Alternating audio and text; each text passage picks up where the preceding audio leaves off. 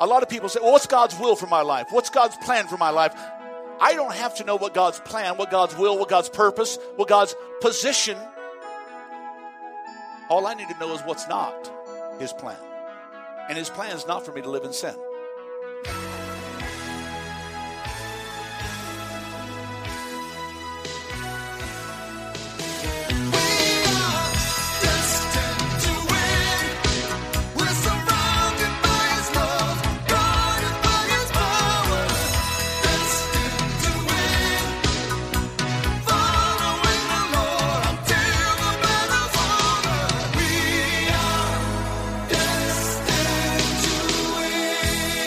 Welcome to the Destined to Win podcast with pastor and teacher Tim Masters. Pastor Tim is the senior pastor of Victorious Life Christian Center in Flagstaff, Arizona. I'm Joe Harding, inviting you to join us for worship services Sunday mornings at 10 a.m. at the Flagstaff Middle School Complex. For more information on the ministries of Victorious Life Christian Centers or to make a donation, visit us online at vlccaz.org. That's vlccaz.org. Now with today's message, here's Pastor Tim Masters.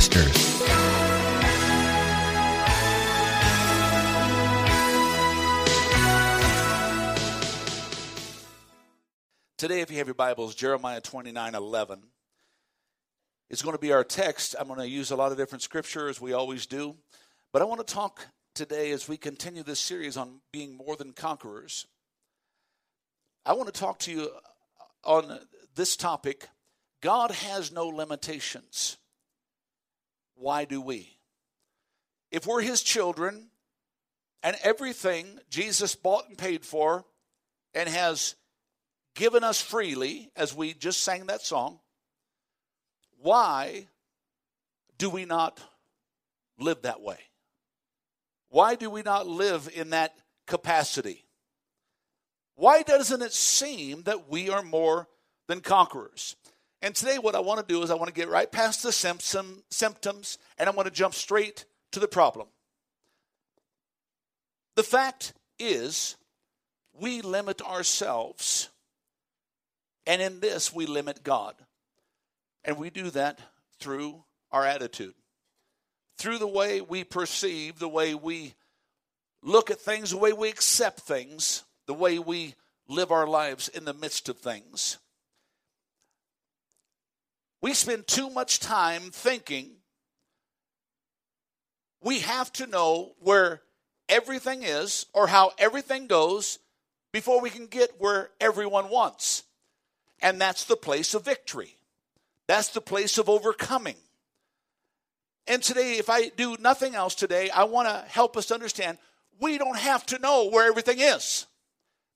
We just have to understand where it's not. I remember reading a story many, many years ago about a young man that was living on the Mississippi River, and he was hoping to get a job as a Mississippi riverboat pilot. My wife and I, she is from Iowa, which was kind of interesting when Pastor Philemon said, you know, God moves in Kenya and Iowa. I couldn't see the correlation, but then I thought, oh, that's where she's from. Yeah. Could anything good come from Iowa? Yes, my awesome wife and many others. Actually, there's other folks here from Iowa as well. Actually, Richard Cox, are you here, Richard, Jane? He's not been feeling well, so you need to pray for Richard. He's actually from the same city, Dubuque, Iowa, that my wife is from. No, Dubuque. Dubuque. This boy was purposing to become a riverboat pilot. The guy that drives and takes the course of the riverboat down the Mississippi River. And he was being interviewed, and because he was so young, the interviewer was doubtful that the boy could understand and navigate the dangers of the river. So he asked the boy, very matter-of-factly, he said, son, do you know where all the rocks are in the Mississippi River? And the boy replied, no, sir, I do not know where all the rocks are. Just then the interviewer hung his head because it was the answer he expected. But the boy just as quickly interrupted him and said, But, sir, I know where they're not.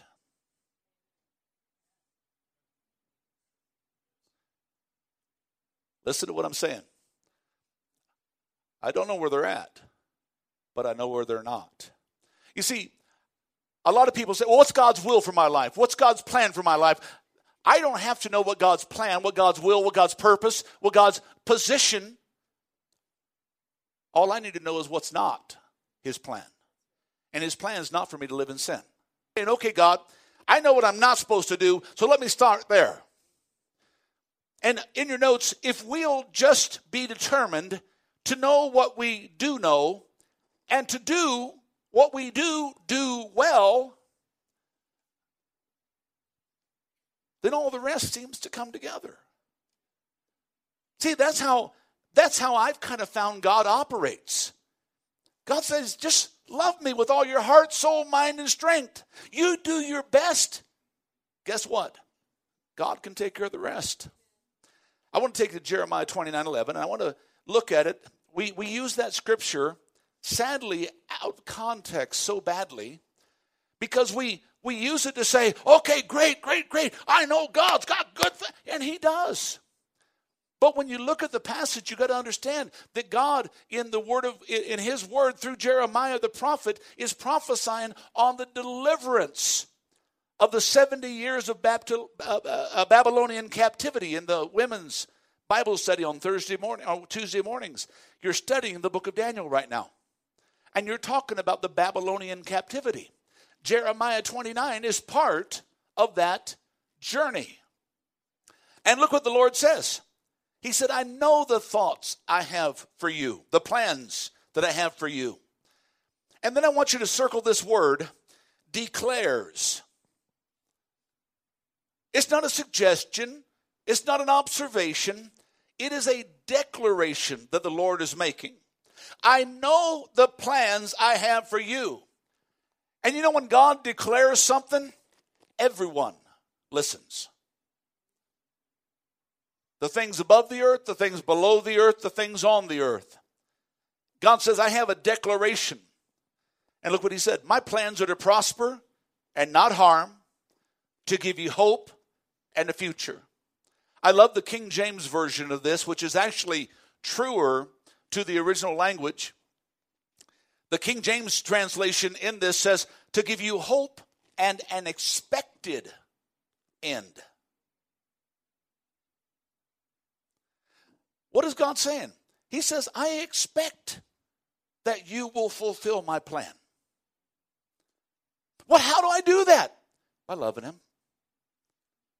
By not worrying about what isn't happening, but saying, God, what is happening?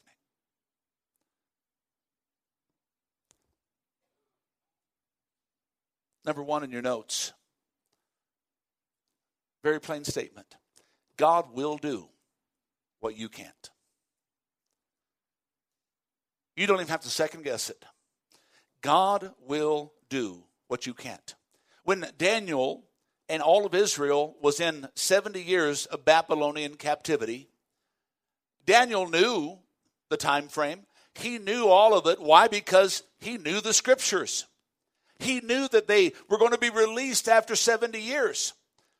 Do you think Nebuchadnezzar, do you think Darius, do you think the other emperors during that captivity time were just going to release them?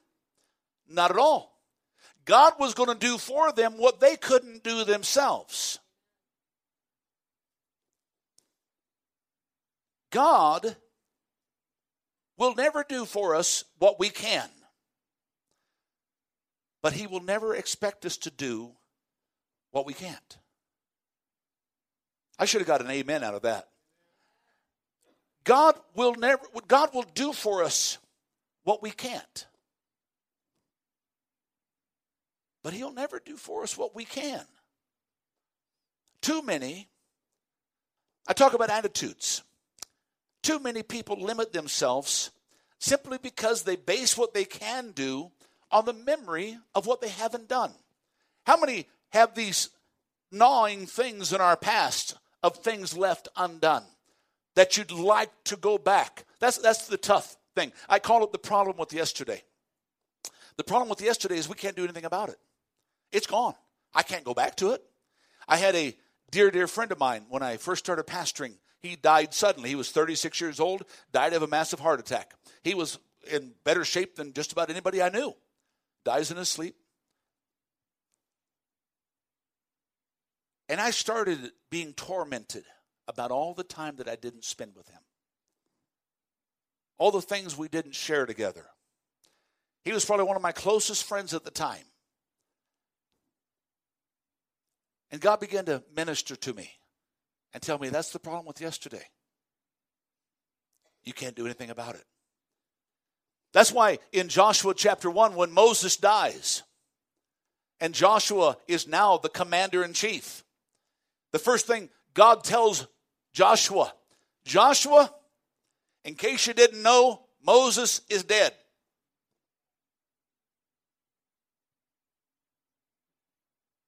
Time to move on. But God, I didn't go through all my proper training. He's dead. Time to move on.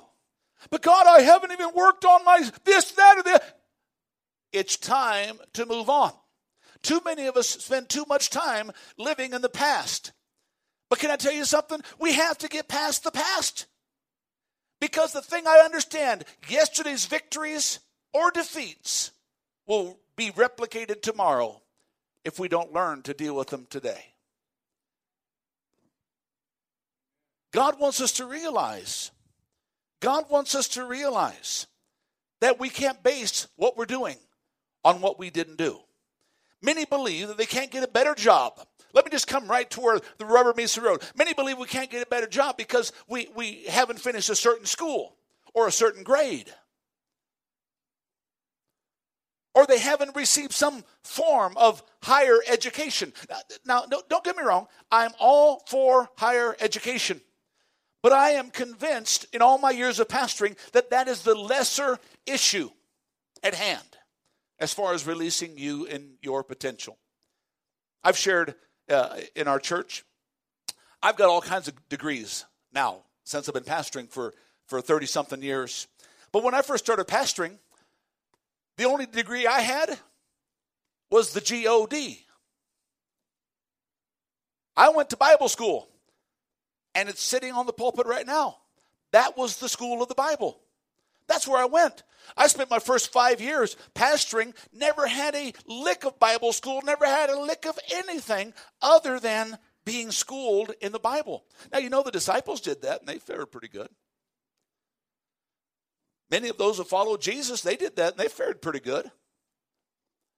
But I had people say, well, you've got to get some degrees. You got to get this. And so I went to school. I wanted to do it anyway because I wanted to learn things that maybe I didn't learn. And I realized when I started going to school, Bible school and seminary and that kind of stuff, that I knew pretty much all the stuff they were teaching. You know why? It was called the School of Experience. It was called on-the-job training.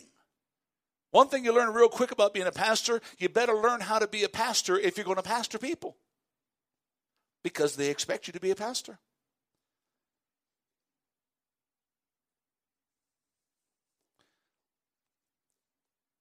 You mean, Pastor, all my schooling's for nothing? Not at all. Unless the reason you're doing your school is to try to make you something. Jesus already made you more than a conqueror. There was a young boy, for my point in case.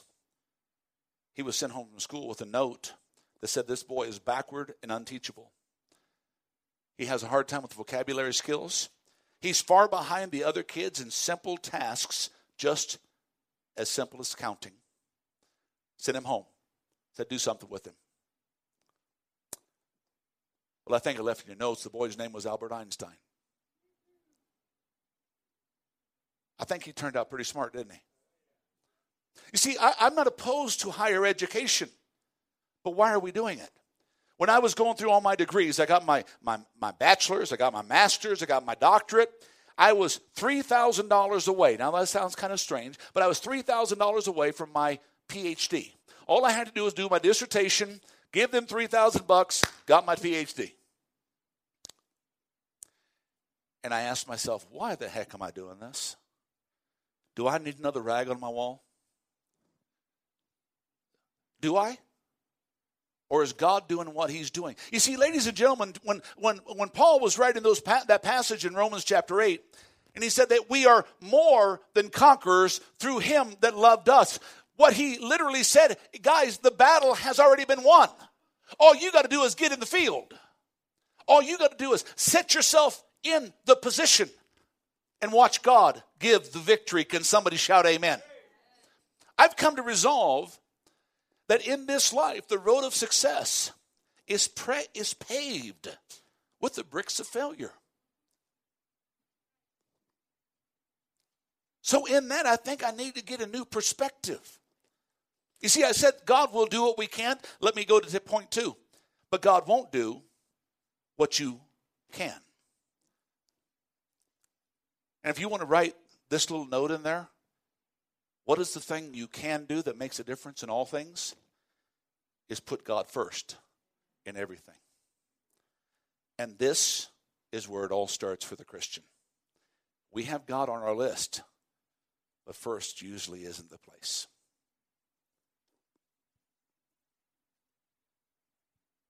Why? Because, hey, I got to take care of myself. I got to take care of my family. I got to take care of my job. I got to take care of my higher education. And once again, ladies and gentlemen, none of that's wrong. But the issue of limitations is we got the priorities a little backwards. There are too many who are waiting on God for God to do for us what he told to do for ourselves. And that is put him first in all things. You say, well, Pastor, why don't we do that? It's because we live in an age of entitlement. America is becoming massively entitlement driven, as the rest of the world already has been. I'm watching the news, and for sake of getting political, you have people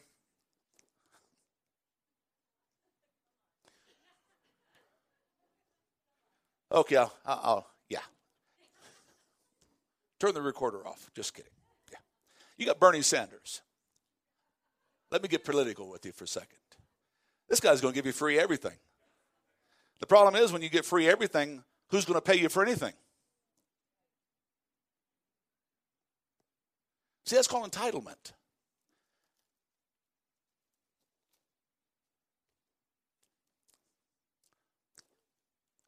Then you got Donald Trump. He's going to beat you silly with everything.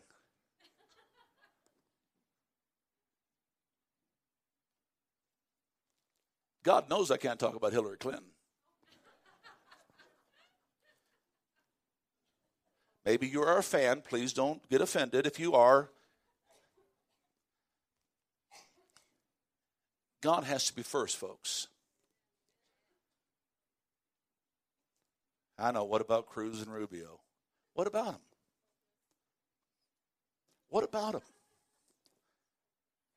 We live in an entitlement society, and Christians are sucked into it. You know how many people I talked to said, well, you know, if it's meant to be, it'll happen. Can you give me a chapter and verse on that? That's called fatalism. The Word of God doesn't tell us if it's meant to be, it will happen. Can I tell you something? Paul was meant to do what he did, and he still lost his head. Peter was meant to do what he did, and he was crucified upside down. It doesn't mean just because you're doing what God calls you to do, you're not going to deal with issues. But there's no place in the Word of God that tells us just because we're a conqueror, we won't spend a little time being conquered. I've heard people over the years ridicule Peter about his lack of faith. He stepped out of the boat and he sank. But can I ask you, did anybody else step out of the boat? Did anybody else even ask? Well, Lord, Peter's out there. Can I come too? You see, we get so in this little circle of saying, well, you know, God's going to take care of everything. Everything's just going to work out just hunky-dory. No, in the big scheme of things, the big plan, it will. but it may not work out in my little plan, in the way I have things put together. Am I making sense at all today?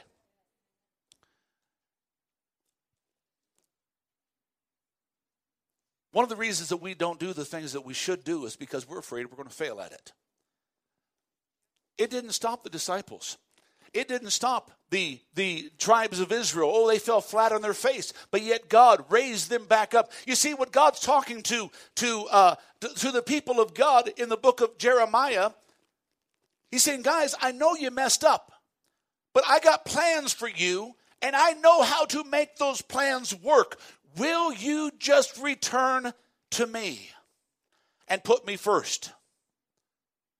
Let me ask you a question. Why is it that we somehow never see God in failure? When something doesn't work out, well, it couldn't have been God. Why? Well, when things fall apart, well, God must not have been in that. Am I making any sense? I'm just preaching to me today. Why do we have such a hard time? I mean, folks, this is a strange kind of attitude to have when you're a people whose entire faith is based on the cross. The world calls the cross failure. Now, we understand it because we're a people that look at the cross as the journey of victory, because it didn't stop at Calvary. There is an empty tomb. Can I hear you say amen? There are people that are so quick to make an example out of the failures of life, but would it not be true that the greater failure is the one who stops trying? The person just throws in the towel? Samuel Smiles said these words. He said, we learn wisdom from failure much more than we do from success. We often discover what we'll do by finding out what we'll not do. The only person who never has made a mistake, listen to this, is most likely the same person who has never made a discovery. If God's plans for you and me are success, why are our plans different at times? Now, I know people would sit back and say, well, Pastor, that's not how I feel. I know God wants success. I want success. Then why do our actions fall differently? Why is it that we have God someplace besides first? Besides in that place of victory for your life and for mine? Because we have an attitude of entitlement. We think, well, if God's in it, it's just going to work out. Everything is going to be just fine. Let's look at that word conquer for a minute. To conquer something, does it take effort? Does conquering just happen? Yes, we are more than conquerors, which means we are preeminent victors, or the fact that we won before we even began, but we still have to engage. We still have to jump in the fray. Let me take you back to the Word of God, James chapter 2. Look what it says. What good is it, my dear brothers and sisters, if you say you have faith, but you don't show it by your actions? Can that kind of faith save anybody?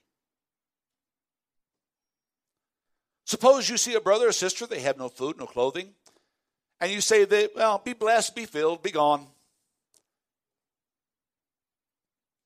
But you do nothing to assist them, to give them of the substance. What good does that do?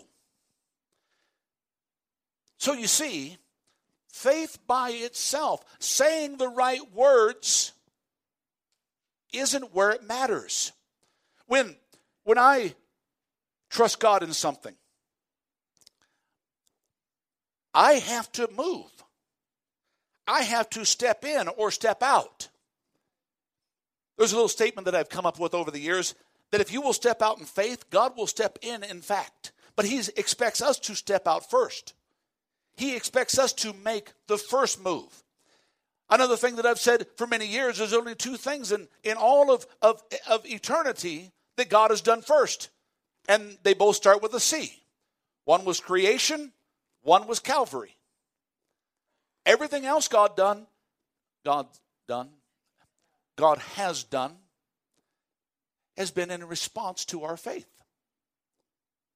The Bible says Abraham, his faith came, his righteousness was the word used at the time, because he believed God. He stepped out and said, God, this is your deal. I'm in this for you. I'm not going to build a house. I'm not going to put down stakes. I'm going to look for the city that you've set, whose maker and builder is God. Moses trusted God so much, even in the aspects of his failures, in his frustration, in his flesh. When God said, Moses, you're not going into the promised land, but don't worry, I'm taking you home to the promised land. Things don't always work out the way we think we should, but God said, okay, put your faith out there, step out, believe, trust, and regardless of what you see happening, stand. And when you've done all to stand, stand some more. What good does it do? The scripture goes on. He said, faith isn't enough unless it produces works. We're not saved by works, but the faith we have in Christ always produces works. Once again, we are more than conquerors. That word conqueror means something has happened. Someone might argue, the scripture goes on, some people have faith and others have works or good deeds. Look what he says here. How can you show me your faith if you don't have works? This is why I ask people, can somebody know that you're a Christian just by watching your life? Can they? The answer should be yes. Because if they can't, then I would question the Christian part. There's no such thing as a closet Christian. There's lots of closet things in this world, but Christian isn't one of them. So he said, how do you show me that you have faith if your life is not emulating this? Go back to Jeremiah. He said, I've taken you out of the mess you've made because I haven't changed my plans. My plans were this. A statement I've made for many years, God's will is not always done, but God's plan is always done. God has a plan of victory for Israel. God has a plan of victory for the church. That doesn't mean every church person is going to see that victory. It doesn't mean every Jew is going to see that victory. But God has a plan, and can I tell you something about God's plans? They will happen. But God wants you a part of it and me a part of it. How do you show me your faith if you don't show me your works? He said, you want me to tell you how to do it? Let me show you my faith by the life I live, the works. You say you have faith? You believe there's one God? Good for you. Even the demons believe this, and they tremble. Oh, but God understands. There's that attitude of entitlement. God understands. See, God wants us to be conquerors. But we can't conquer just by sitting. We can't conquer just by showing up. Are you conquering right now, sissy? Yes, you are. This little girl, we all know because we're praying for her. She's going through cancer. Did you notice I didn't say she's living in it? She's going through it. And I tell you, the radiance on Miss Sarah's face is astounding to me. This number 11 chemo treatment, Monday is the last one. Monday is the last one. You think Pastor Philemon was dancing a jig this morning, you watch her tomorrow morning. She didn't plan on being here. But guess what? She is here. And you know what her faith does? Keeps her here. Keeps her standing strong. Keeps her believing. So many times our faith, as entitlement Christians, well, bless God, I trusted you, but this happened. I love the articles on Facebook. Bob, you posted one of them. What did it say? People get hurt and they blame God for this. What? They get hurt and they blame the church. Who do you think they were living for? Themselves and the church. Where was God? See, God tells me, I don't care. I love Pastor Philemon, but you know what? If he lets me down, I'm still going to stand up. I love my wife, but if she lets me down, I'm still going to stand up. Why? Because no matter how much I love them, I trust them, I yield my hearts to them, my lives to them, it's God I'm living for. I got 3 hand claps out of that whole thing. We ought to got at least 15 more or something. The devils believe and they tremble. God said we need, look at the word, faith and the exemplification of it. If you don't have it, look what's the last words. What's it say? Your Christianity is useless. If your life is not exemplifying your faith. So we go back to that concept. God will do what I can't, but God won't do what I can. And what is that? That's live for him. That's seek him first, trust him first, put him first. Say, Pastor, it's just not that easy. You're right. It's not easy. Look at the notes. Calvin Coolidge said, nothing in the world takes the place of persistence. Talent won't. Nothing's more common than unsuccessful people with talent. Genius won't cover it. Unrewarded genius is almost a proverb. Education. Here's that education thing again. Once again, I'm not opposed to it, folks, but I ask, why are we doing what we do? It's not going to accomplish it. The world is full. This was Calvin Coolidge saying this, not me, okay? I'm just repeating it. Educated derelicts. Persistence and determination. God, you saved me. Nothing in hell is going to stop me. If I can go back to higher education for just 1 minute. I had to put this in here because this is just one of those perplexing things. Career students. Maybe you are one here, and maybe after service you can come and explain why. I thought the purpose of education, I thought the purpose of growing in our education was to become a person not dependent on the teacher any longer, but rather independent in ourselves. We've learned, therefore we apply. What has ever happened to the ability to grow ourselves? To think for ourselves. To figure out things for ourselves. You see, that's what Christians are supposed to do. We're not just supposed to take what the preacher said and take it, for what it's worth. In your bulletin, do all of you have a sheet of notes? You know why I put those notes in there? So that you can find out if what I'm saying is, thus saith the Lord. So we can go and look for ourselves. Many Christians only get direction in life from their pastor or other Christians, instead of growing to the place of hearing from God themselves. And if you and I cannot learn to think for ourselves, we'll always be in bondage to those who think for us. And we'll be limited in our ability to mature, grow, and develop in what God has called us to be. Let me share some scriptures. Jeremiah 29:11. I know the plans, declares the Lord. Romans 8 says, if God's for me, who can be against me? Psalm 118 said, the Lord is on my side. I will not fear what man can do to me. Philippians 4 says, I can do all things through Christ who strengthens me. So let me wrap this up today. It's time to loose the limits of our lives. Turn to the book of Micah. The book of Micah. It's a very small book. It's only got 6 chapters. The book of Micah. It's in between. It's got, it's in your Bible. Old Testament. When you're there, somebody say amen.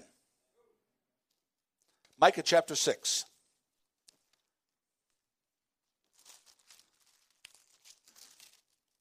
Are you there?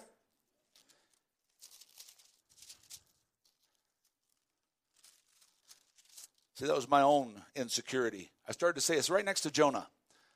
But then I thought, oh, is it? I don't remember. Yes, right after Jonah. Micah chapter 6, verse 8. Now let me give you the little scenario there.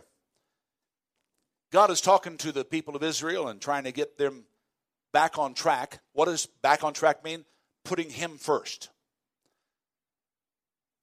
And the children of Israel are talking to God, and they say, well, God, what do you want? You want our firstborn children? You want 10,000 rivers of oil? You want all? God, what do you want? And look what God said. He said, I want you to do three things. Do justly, love mercy, and walk humbly. You see, doing those three things, what it breaks down is you're just saying, God, in every aspect of my life, I'm going to do right before you. That's doing justly, because you are my source. That's what doing justly is talking about. Loving mercy. I'm realizing that man is my neighbor, and I'm to love my neighbor as I love myself. So I don't care what man does to me, I'm still going to love him. I'm not going to hold unforgiveness. I'm not going to hold bitterness and resentment. Oh, you said, Pastor, did you have to throw that in there? Sure I do. Because unforgiveness, bitterness, resentment will keep you out of heaven. This is what God's word teaches, not what Pastor Tim teaches. Then he says, walk humbly.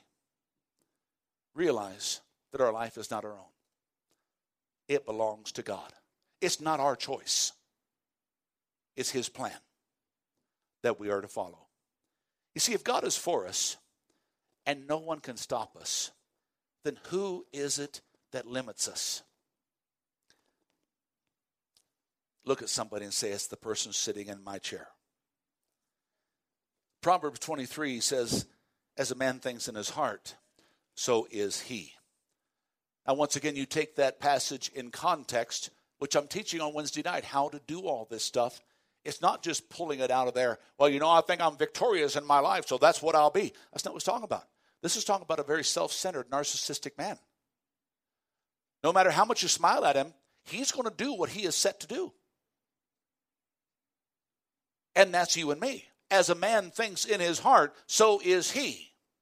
Every child of God needs to realize that what he or she believes ultimately affects the attitude that motivates and eventually leads us to success or failure.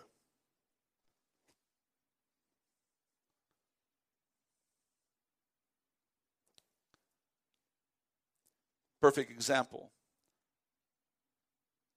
as the worship team comes.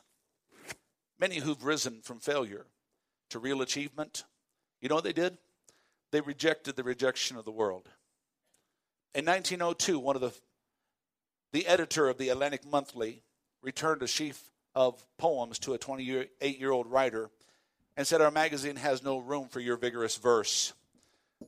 The poet they were rejecting was Robert Frost. Maybe some of you remember him. 1905, the University of Bern turned down a PhD dissertation as being irrelevant and fanciful. The young physicist that they were rejecting was a man by the name of Albert Einstein, as we talked about earlier. In 1894, a rhetoric teacher at Harrow in England wrote on a 16-year-old's report card, this young person has a conspicuous lack of success. The 16-year-old that they were writing about was one we know now as Winston Churchill. You know what every one of these people did? They chose to reject the rejection. You know, the world might say this about you. Your friends might say that about you. Even your family, your mom and dad might speak those words about you. But you know what the Bible tells me? I'm going to believe the word of God. And that word says, I can do all things. You say, well, Pastor, it doesn't seem like it right now. Let me take you to the book of Romans. He is still the God that speaks those things that are not as though they are. You may not be where you think you should be.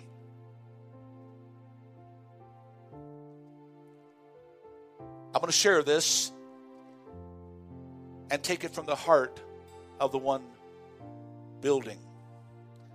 It's time to stop the poor, pitiful me syndrome and stop complaining about what we don't have and start rejoicing in what we do have. If it's not the way it should be, do something about it. You're the only one that can. I have people in ministry all the time. Ministries don't work out. Thank God we have Pastor Philip on here, because now they can't blame me, they blame him. Because he's in charge of the ministries. They used to tell me, Pastor, it's your fault. Now it's his. Okay. Folks, who? I spend time with this man. He doesn't have nail prints. And the one that does, he still said, what are you going to do about it? Jeremiah 29. I have plans for you. And those plans are to prosper. To be victorious. To overcome. Not for you to deal with, to live in harm, but to have hope and a future or an expected. God said, get in the plans that I have and watch what I can do. Something I learned a long time ago is that when I'm in the plan of God, you say, well, Pastor, that's hard to do. Not at all. Put him first. You want to be a conqueror? Put him first. Yeah, but what if it doesn't work out? He's still first. Yeah, but what if they do this? He's still first. Well, what? He's still first. Has anybody watched Woodlawn yet? You gone see the movie Woodlawn? You need to. True story. Great movie. Great movie. At the end of the movie, two rival teams, they're playing for state championship. And you know what happened to both of the teams? They both got saved. True story. You need to go rent it. It's called Woodlawn. It's called Woodlawn. Go rent it. At the end, this is a spoiler alert, isn't it? I'm a terrible person to watch movies. People tell me, Pastor, you got to go see this movie. How's it end? Well, I can't tell you that. Well, I'm not going to go see it then. How's it end? I know it's terrible, but that's just what it is. I mean, I like to know the ending. Hey, folks, when I first got saved, I read the back of the book. I win. I'm good. At the end of the movie, or someplace towards the end, well, I'm going to tell you the end, because you don't know who won. But one team won and one team lost. But at the end, every one of them lifted their finger up in the air because they knew Jesus was still on top. He ultimately was the winner. All you got to do is realize, you want to be in the middle of God's plan? Put him first. You want to be more than a conqueror? Get yourself off the throne and put Jesus on it. It doesn't take a lot. The reality is, when Jesus is on the throne of my life, my past doesn't matter, because God has a great future planned just for you. You believe that? Pastor Tim Masters with this week's message on the Destined to Win podcast. Destined to Win is made possible with the prayerful and financial support of those destined to win. To donate online, visit vlccaz.org. That's vlccaz.org. Destined to Win is a production of Victorious Life Christian Center with services Sunday mornings at 10 at the Flagstaff Middle School Complex. I'm Joe Harding. For Pastor Tim Masters and the congregation at Victorious Life Christian Centers, you're invited to join us here next week for another edition of the Destined to Win podcast.